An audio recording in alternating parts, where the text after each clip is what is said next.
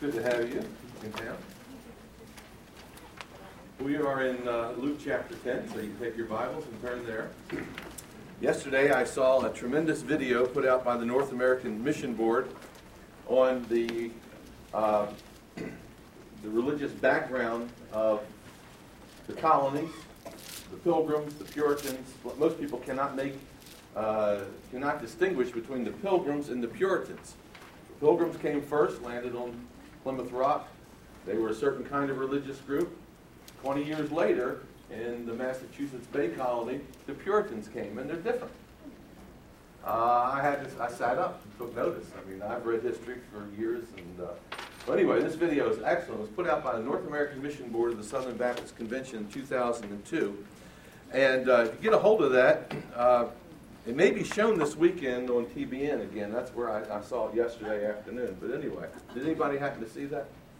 No one. Okay.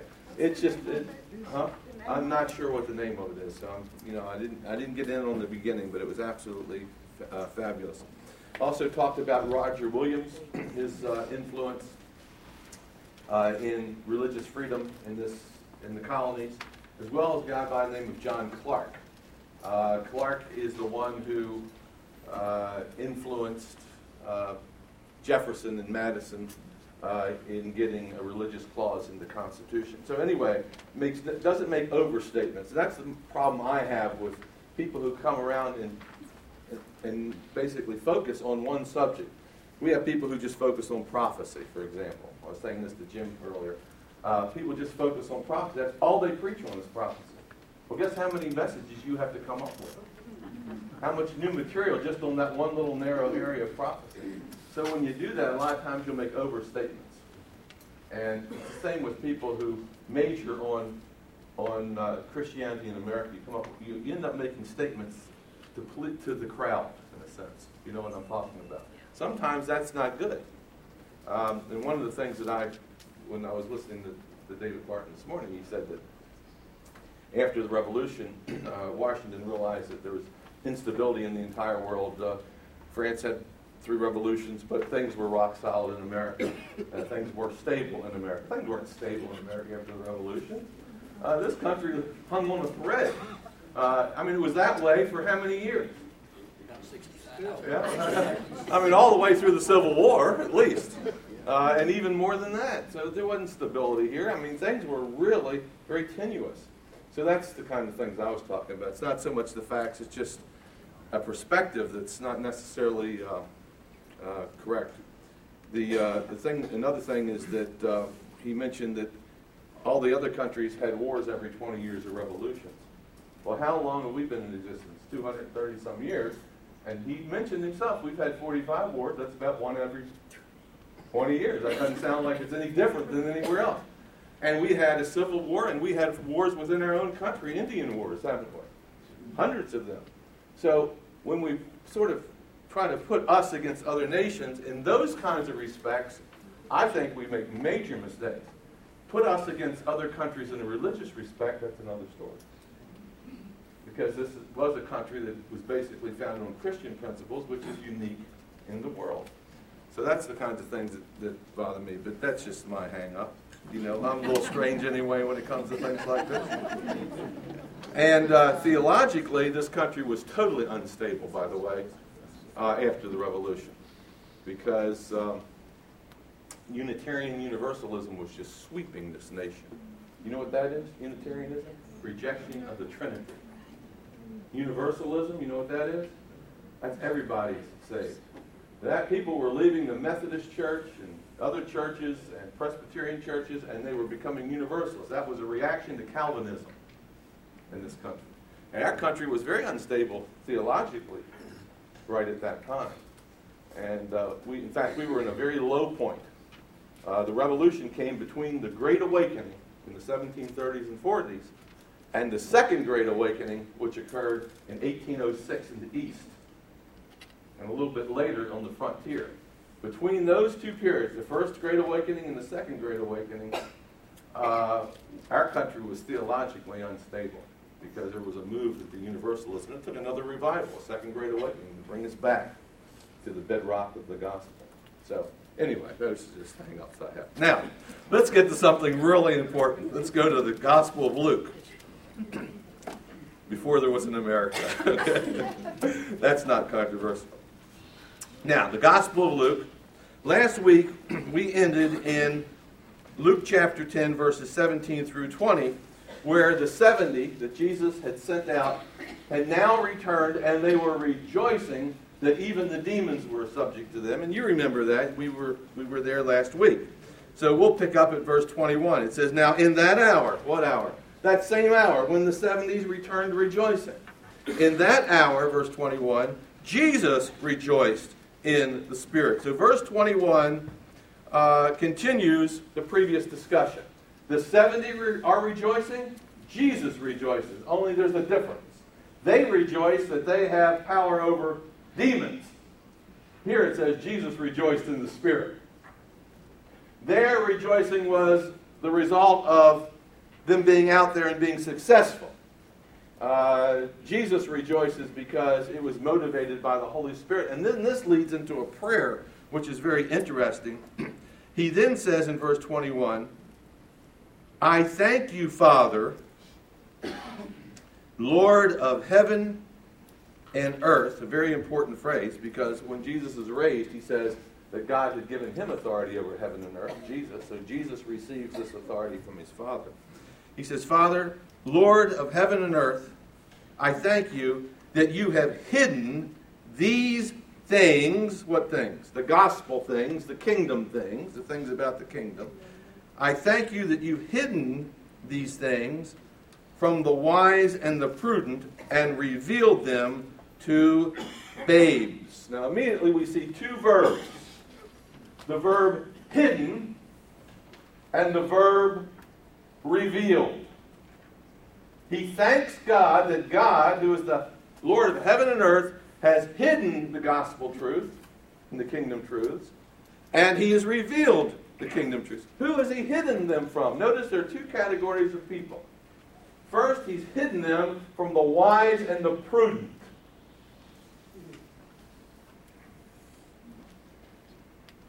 He's revealed them to who? Babes. Or to put it another way, he has hidden the gospel truths from those of high status. He's revealed it to those with no status. He's hidden it from the somebodies. He's revealed it to the nobodies. Now, notice that phrase, wise and prudent. You say, that's a wise man, wise person. That sounds like a pretty intelligent individual. If you say, now that person's prudent, that sounds like it's a person who's measured, a person who's reasonable, a person who's logical. Jesus has hidden, or God the Father has hidden the gospel and the kingdom truths from these people, which should cause us to realize some things, that with God, status isn't important. He doesn't care whether you're somebody or whether you're a nobody. And you also discover that logic alone cannot bring you to Christ or bring you into the kingdom. If it could, wise people could think their way into the kingdom. It takes a revelation. That's what the word revealed means. It takes a revelation. Peter, who do men say that I am? Some say Elijah, John the Baptist, or some other great prophet. Who do you say? The Christ, the Son of the living God. Flesh and blood hasn't revealed this to you, but my what? Father in heaven. So Jesus says the Father has to reveal. So status has, those of status have no advantage over those of no status. And the gospel isn't aimed at those who are thinkers, necessarily. Now, if I were God, and I wanted to reach the world, I would try to reach the presidents of companies and the kings of nations and the up-and-outers, because they are people of influence. They're the movers and the shakers. Wouldn't that be the most logical thing? I went to a banquet a couple of weeks ago, and the man who was in charge of this banquet, in charge of this ministry, says, I go in and I try to reach the kings of nations, because as the king's heart goes, so the nation will go. Well, that logically is true. The President of the United States has a bully pulpit. person of great influence. But with God, status means nothing. In fact, you can be an Einstein, and I can use Einstein as an example. Considered the smartest person in the world, and the gospel can be hidden from you. So with God, there's no status, and that's very important. In fact, it seems like the gospel is first aimed at the poor. The nobodies versus the somebodies. The Spirit of the Lord is upon me. He's anointed me to preach the gospel to the what? Rich? No, they weren't. He wasn't anointed to preach the gospel to the rich. He was anointed to preach the gospel to the poor. So it's very interesting. Luke's gospel is a gospel of the poor. You want to know one book in the Bible that talks about reaching the poor with the gospel? It's the Gospel of Luke. And there are New Testament scholars who spend their entire lives just studying the book of Luke and the book of Acts. Both of those authored by the writer Luke. So it takes a revelation. If it didn't take a revelation, you could figure it out, you'd boast. You'd say, hey, guess what I've discovered? And you can't discover anything. God has to reveal it. Does that make sense to you? Now, the gospel is either revealed or it's concealed. And we don't have anything to do with it. It's God's prerogative. In fact, look at the end of verse 21 when he says, even so, Father, for it seemed good in your sight. It seemed good in God's sight to hide the truth from the people of status and reveal it to the people of no status. Why did God do it? Because he wanted to. That's why. He didn't ask our permission. He doesn't tell us why he does it. It's just because he wanted to. He's the sovereign God. He does what he wants to do, and he doesn't have to give any explanation. It just seemed good to him. It seemed good in his own sight to do it. I do not understand that. I wish I did understand that, why he does it that way. Now look at verse 22. All things have been delivered to me. Notice their phrase, things. You saw that in verse 21. All the things of the kingdom, the gospel, have been delivered to me. Now notice this. They were revealed to people of no status. They were revealed to the nobodies. They were delivered to Jesus. There's a difference. Jesus possesses them. He's been given the authority over them. So they've been revealed to the lowly, but they have been delivered to Jesus. By my Father. Now watch this. And no one knows the Son except the Father. No one knows the Son except the Father. Now guess what that means? No one knows the Son except the Father. That's what it means. So, there's only one person that knows the Son, and that's the Father. And if you're going to know the Son, then guess what the Father's going to have to do? Reveal him to you. See, you'll see this logical progression, this argument through the text. And then look what he says in verse 22.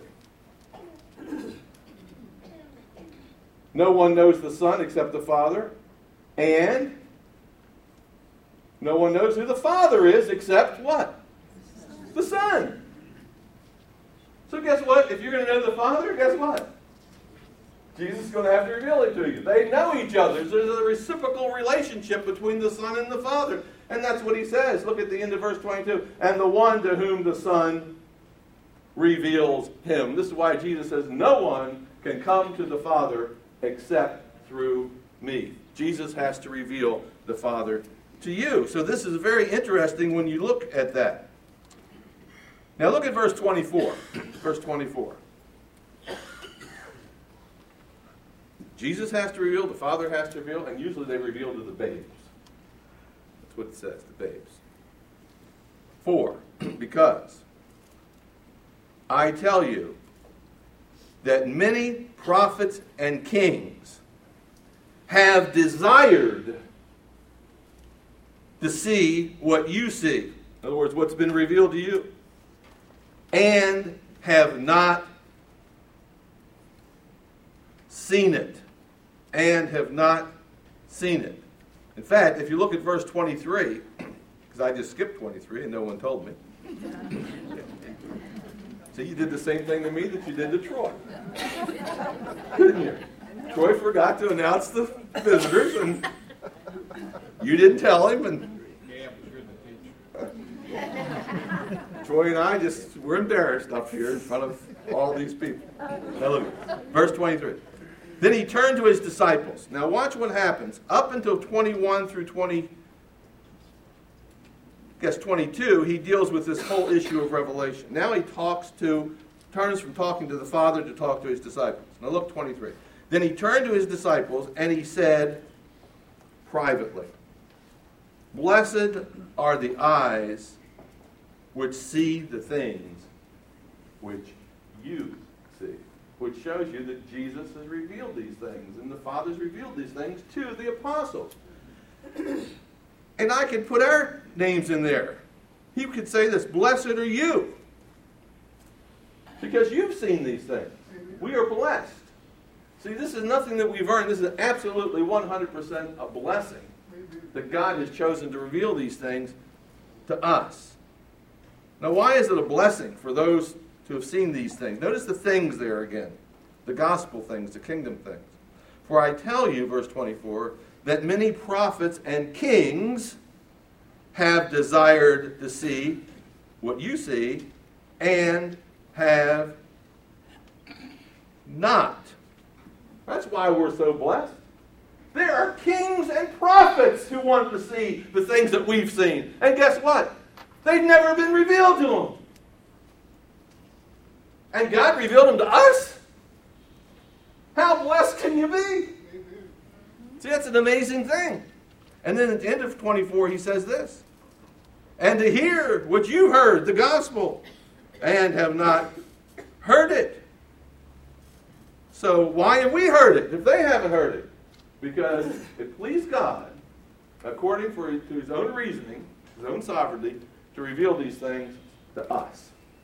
And I'll never understand it, and you won't understand it. But I want you to notice those categories again. Up in verse 22, verse 21, you have wise and prudent. Do you see that? The gospel was hidden from the wise and the prudent. Now down in verse 24, the gospel's been hidden from whom? The kings and the prophets. See, now these are people of high status. That's what he's saying here. And it's been revealed to babes, to the disciples, to the down and outers, to the prostitutes, to the toll collectors, to the outcast, to the unclean, to the nobodies. You see? That's who he has chosen to reveal the gospel to. I don't understand it. He came to his own received him not. But the common people heard him gladly. And it's an amazing thing. So for some reason, God chooses to reveal the gospel to people who don't have positions, oftentimes. And I would venture to say, I'm not a betting man, but I would venture to say that if you checked across the board throughout all the world, and you divided people into different classifications and different monetary positions in their society, you would discover that it's the common people on the whole. There are exceptions. Can a rich person get into heaven? Yes, but it's about as hard as a camel getting through a needle. With their own ability, they can't do it. God has to reveal it to them. But people who oftentimes, not always, but have money or people in position, they don't feel a need. They're self-satisfied. And you're going to see an example of this in just a moment, which is very interesting. Okay, now let's look at verse 25. This is very interesting. Because now what we have is an unexpected interruption. Jesus has prayed to God. He's spoken to his disciples. While he's speaking, something happens. Look at verse 25. "And behold, a certain lawyer stood up and tested him, saying, 'Teacher, what shall I do to inherit eternal life?'" Now notice that this man breaks into the private conversation that Jesus is having with his disciples. It says he spoke to them privately. Privately. And here's a guy that somehow maybe has overheard the statements, and guess what he's done? He just breaks right in. And he says, "What do I have to do to have eternal life?" It's sort of like some of my students. Not students that are here today.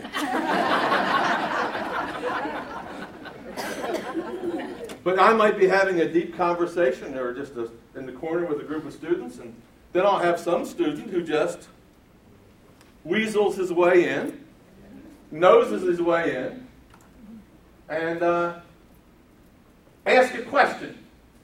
See? Trying to, and it's usually a person who's a know-it-all. You know? Person's got a big mouth, is a know-it-all, wants you to think that they know it all. They want to get in on the private conversation. They have no idea what you're talking about. You could be talking about the death of someone in someone's family, but they need to get over there, and they have something that they want to say, and they usually do it. So this is what we have, this guy who does that. Now I want you to notice his identity in verse 25. He's called a lawyer. Not the kind of lawyers we have today, okay? He's a scribe. And a scribe was a person who interpreted the law of Moses, not the Roman law, not governmental law. And so he's a person who knows Scripture. Okay? And notice his question in verse 25. He says, "Teacher, what shall I do to inherit eternal life?" Why would he say, "What must I do?" Because up until this time, what's Jesus been talking about? How the gospel's hidden, how the gospel's revealed. And guess what category this guy falls into? Is he a babe, a nobody, or is he a somebody? He's a somebody. Now, if the gospel's hidden from somebody, so he asks this question, well, what about me? But notice his motive. What's it say? "Behold, a certain lawyer stood up and tested him." Just like my students. Come in, they ask me some hard question, just testing me to see if I can fall into their trap. See? And that's what, because this guy really has all the answers, and you'll see that he thinks he has the answers. At this point, you don't realize it, but that's what the situation is. So he says, "Teacher, what must I do to inherit eternal life?" But he's testing Jesus. It's not necessarily an honest question. And so Jesus said to him, here's Jesus' response, what is written in the law? What's your reading of it? Jesus answers his question with a question.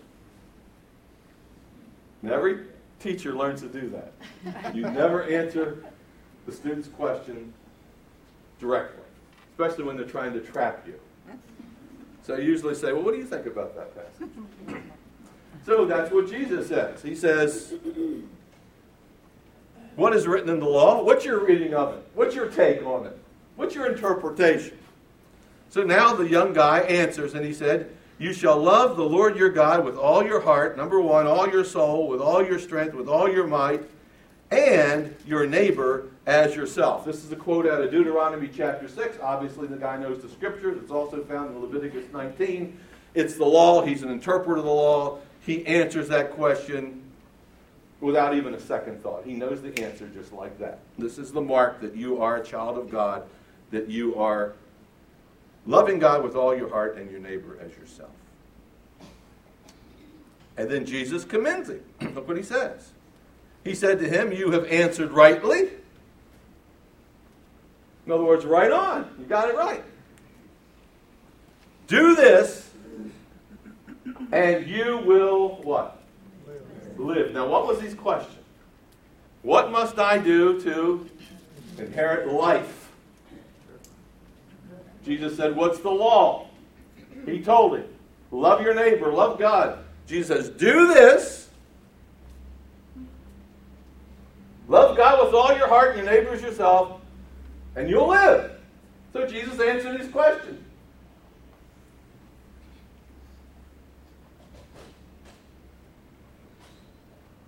But, verse 29, this is the young man's but. Okay? Look what happens. But, wanting to justify himself, he said to Jesus, "And who is my neighbor?" Now, when it says he wanted to justify himself, it means he wanted to vindicate himself. He wanted to let Jesus know everything's okay with him. he doesn't accept Jesus' answer. Why didn't the young man, if he was honest, simply said, "Oh, that's what I need to do. Okay, thank you. I'll do it and live."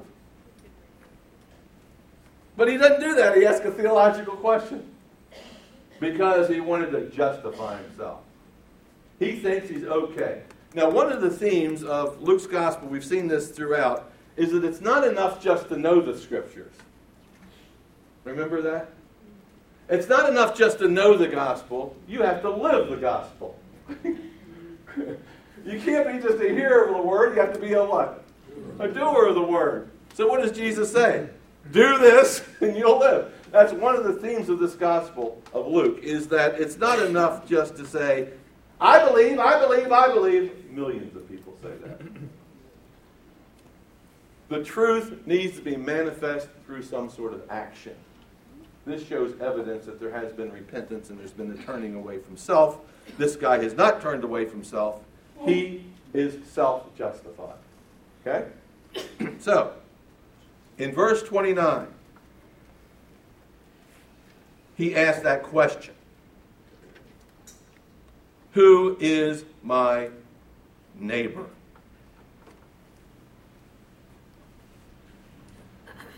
Is the Roman soldier my neighbor? Do I have to love him? Is the foreigner my neighbor? Would I have to love some old foreigner? Somebody's not a Jew? Do I have to love Herod? Do I have to love someone who collaborates with the Roman government? Do I have to love someone who's unclean, deals with blood all the time, doesn't keep the law? Do I have to love a Gentile? A dog? How far do I have to go? That's the question. How far do I have to go? Now, all he's trying to do, he's not accepting Jesus' answer. That's the bottom line. He's trying to justify himself. Then Jesus answered. Now, the first time Jesus answered the young man's question, he answered it with another question. This time, Jesus answers the young man's question with a story. And it's the story of the Good Samaritan. Now, we all know the story of the Good Samaritan, but it's very important in order to really understand what the Good Samaritan's about, is to understand the context. The context of the story is that God chooses to hide the gospel and the kingdom truths to some people, and he chooses to reveal it to another. And this young man wants to know how he can be saved. You know, that's the context, so you need to understand that. So we have this parable, okay? And context is the key. So look what he says in verse 30. Then Jesus answered, he tells a story, and he said, a certain man went down to Jerusalem, to Jericho, and he fell among thieves who stripped him of his clothing and wounded him and departed, leaving him half dead. Now, Jesus doesn't identify this traveler. He just calls him a certain man. Just a human being. Just an average person. And he's ambushed by a gang who beat him up, tear off his clothes so he's naked, and he leaves him on this, robs him of everything he has, leaves him on the side of the road, half dead. He can't get up and run after them, can't call the police, absolutely helpless. So that's the story, just a certain man. Just a human being. Now look at verse 31. Now, by chance, a certain priest came down the road, and when he saw him, he passed by on the other side. The first person that comes down the road is a religious leader. Okay? A religious leader. And he passed by on the other side, which seems to indicate once he saw the guy, he does like many of us do, and cross the street. So he wouldn't have to be involved with this person's problems. Even though the guy's lying there on the street, half dead. Now you've walked by people that have been lying on the street. You just say, well, that's a bum. Now it could be half dead. You don't know what that person is. But what have you done? Have you stopped and taken a look, or have you just put your foot on the gas a little faster? What have you done? What have I done? So this guy probably crosses the road and just passes right on by. Pays no attention. Now look at verse 32. Likewise, a Levite, when he arrived at the place, came and looked and passed by on the other side. Now I want you to notice that both of these are full-time religious leaders. They are temple workers. These are people that the Jewish population respects in the sense that they supposedly represent God. The Levites are those workers in the temple who took the place of the firstborn of Israel. Remember when the death angel passed over Egypt and the Jews had to smear blood on the doorpost to pass over, and the death angel would pass over their house and spare their firstborn? At that point, guess what? Your firstborn lived. And God said, now what? Now your firstborn is mine, but I'm going to let you buy your firstborn back. And so you would pay 5 shekels and you got your firstborn child back and he could live in your house. And God designated the Levites to take the place of the firstborn, and they became temple workers.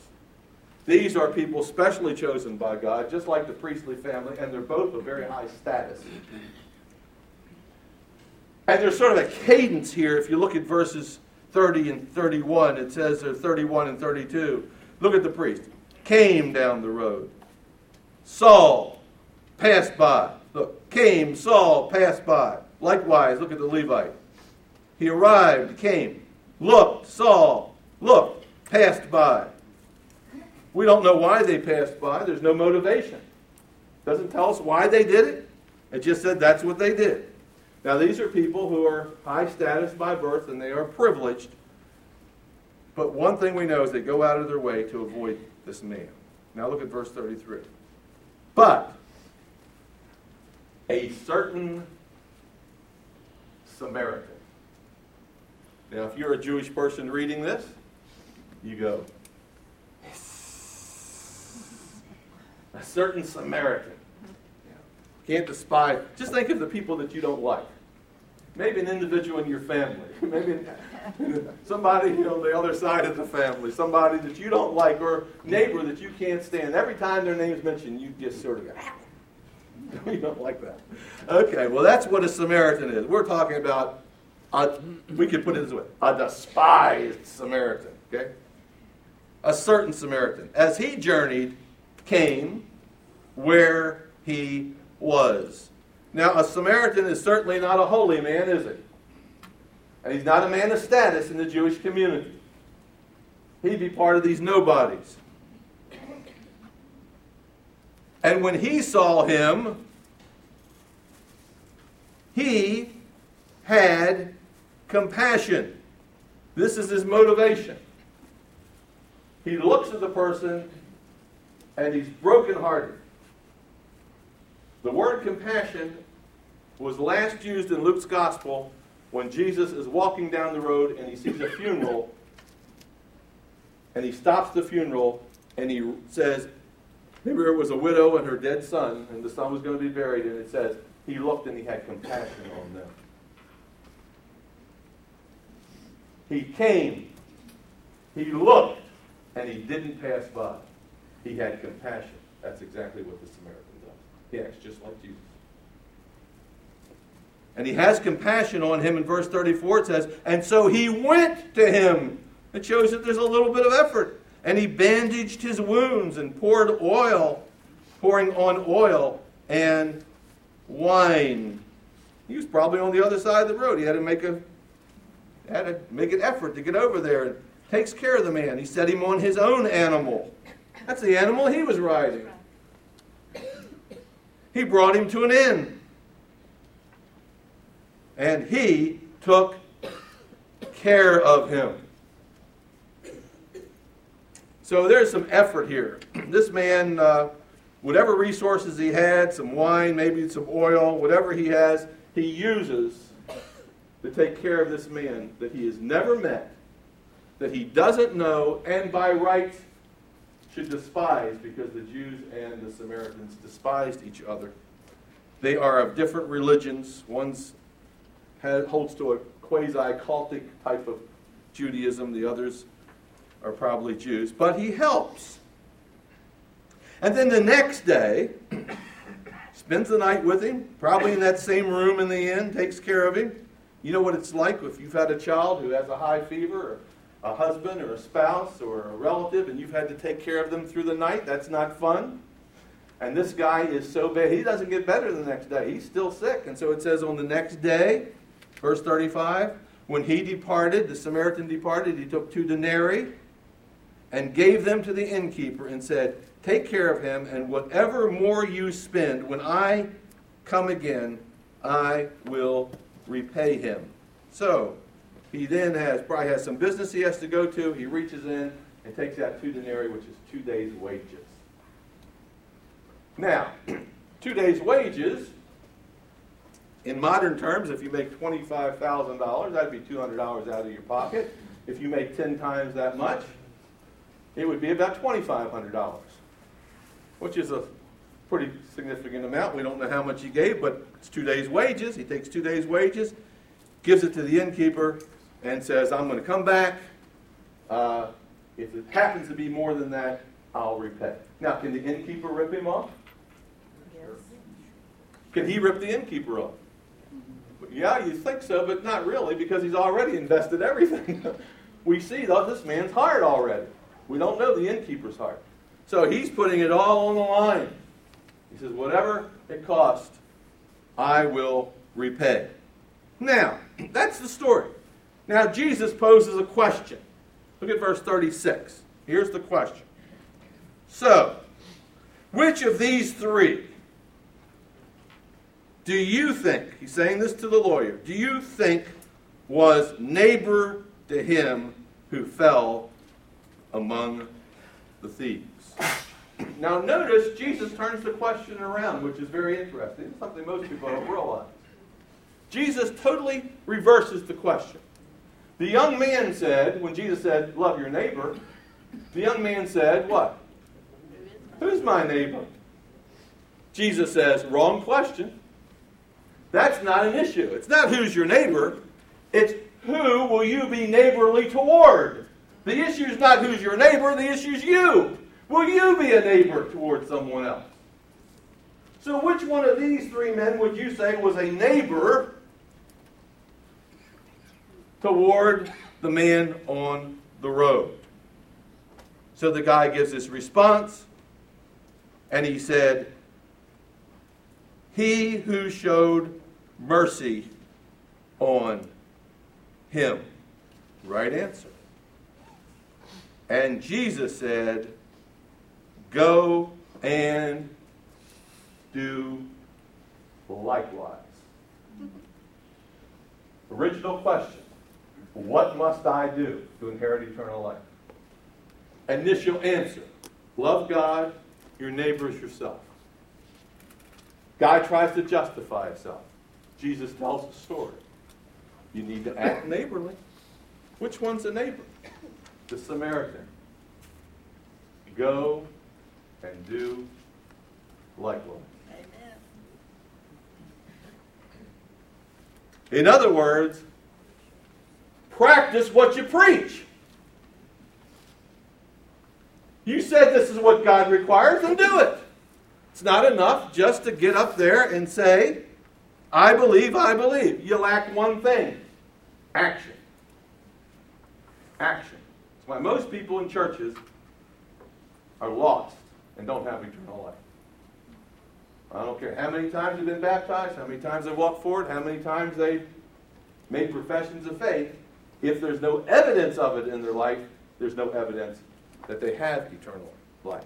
It's not enough to say, I believe. Let's see the evidence. Now, based on this, does the Pharisee show evidence of salvation? Does the Levite show evidence of salvation? Original premise. God hides the gospel truth and the kingdom to the wise and the prudent, these guys. And he reveals it to babes, even somebody like the Samaritan. See, that is what really the story of the Good Samaritan is all about. Now, how does the lawyer respond? What's it say in the next verse? Does he obey the word? You say, well, it's not even about that. He goes to another story. That's right, we're not told. That's not important. Luke is writing this for you. The question is not, how did the lawyer respond? The question is, how will we respond? And that will let us know whether the gospel has been revealed to us or whether it's being hidden from us, whether we indeed are showing forth evidence of salvation or whether we are just professing faith in Christ. How will we respond? Neighborly love, according to this passage, knows no boundaries. No status boundaries, no social boundaries, no gender boundaries, no race boundaries, no economic boundaries. It doesn't matter.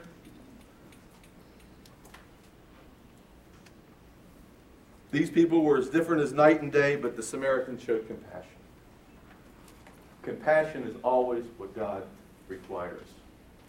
Mercy is what God requires. What does God require? That we show mercy.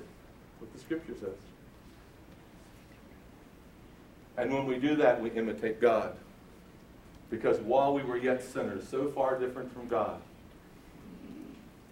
God poured his love out upon us. And he reached down us who were sick and dying sinners. And he showed compassion. And he wrapped his arms around us, just like the Good Samaritan. And he nursed us back to spiritual health. We're to be imitators of Christ. We're to be imitators of God and show compassion to others. The gospel of Christ is not a gospel to just the Jews. It's a gospel to the Gentiles as well. It's not a gospel to only people who've got their act together. It's a gospel to those who have never gotten their act together. It's not a gospel that's narrow. It's a gospel that has universal scope. God loves the world and he invites us to come. And the question is whether we will do it. And then, after we come, will we go out and love God with all of our heart and our neighbors ourselves. Next week, we will see the story of Mary and Martha, which is connected with this in some way. And we'll see that next week. Father, we thank you for your word. We thank you that we can look at a passage of Scripture that we've looked at for years in its context and see what the real message is. And I thank you, Lord, for this passage of Scripture. I ask that you minister to us. May this passage of Scripture be a sweet savor to those who indeed are living the gospel.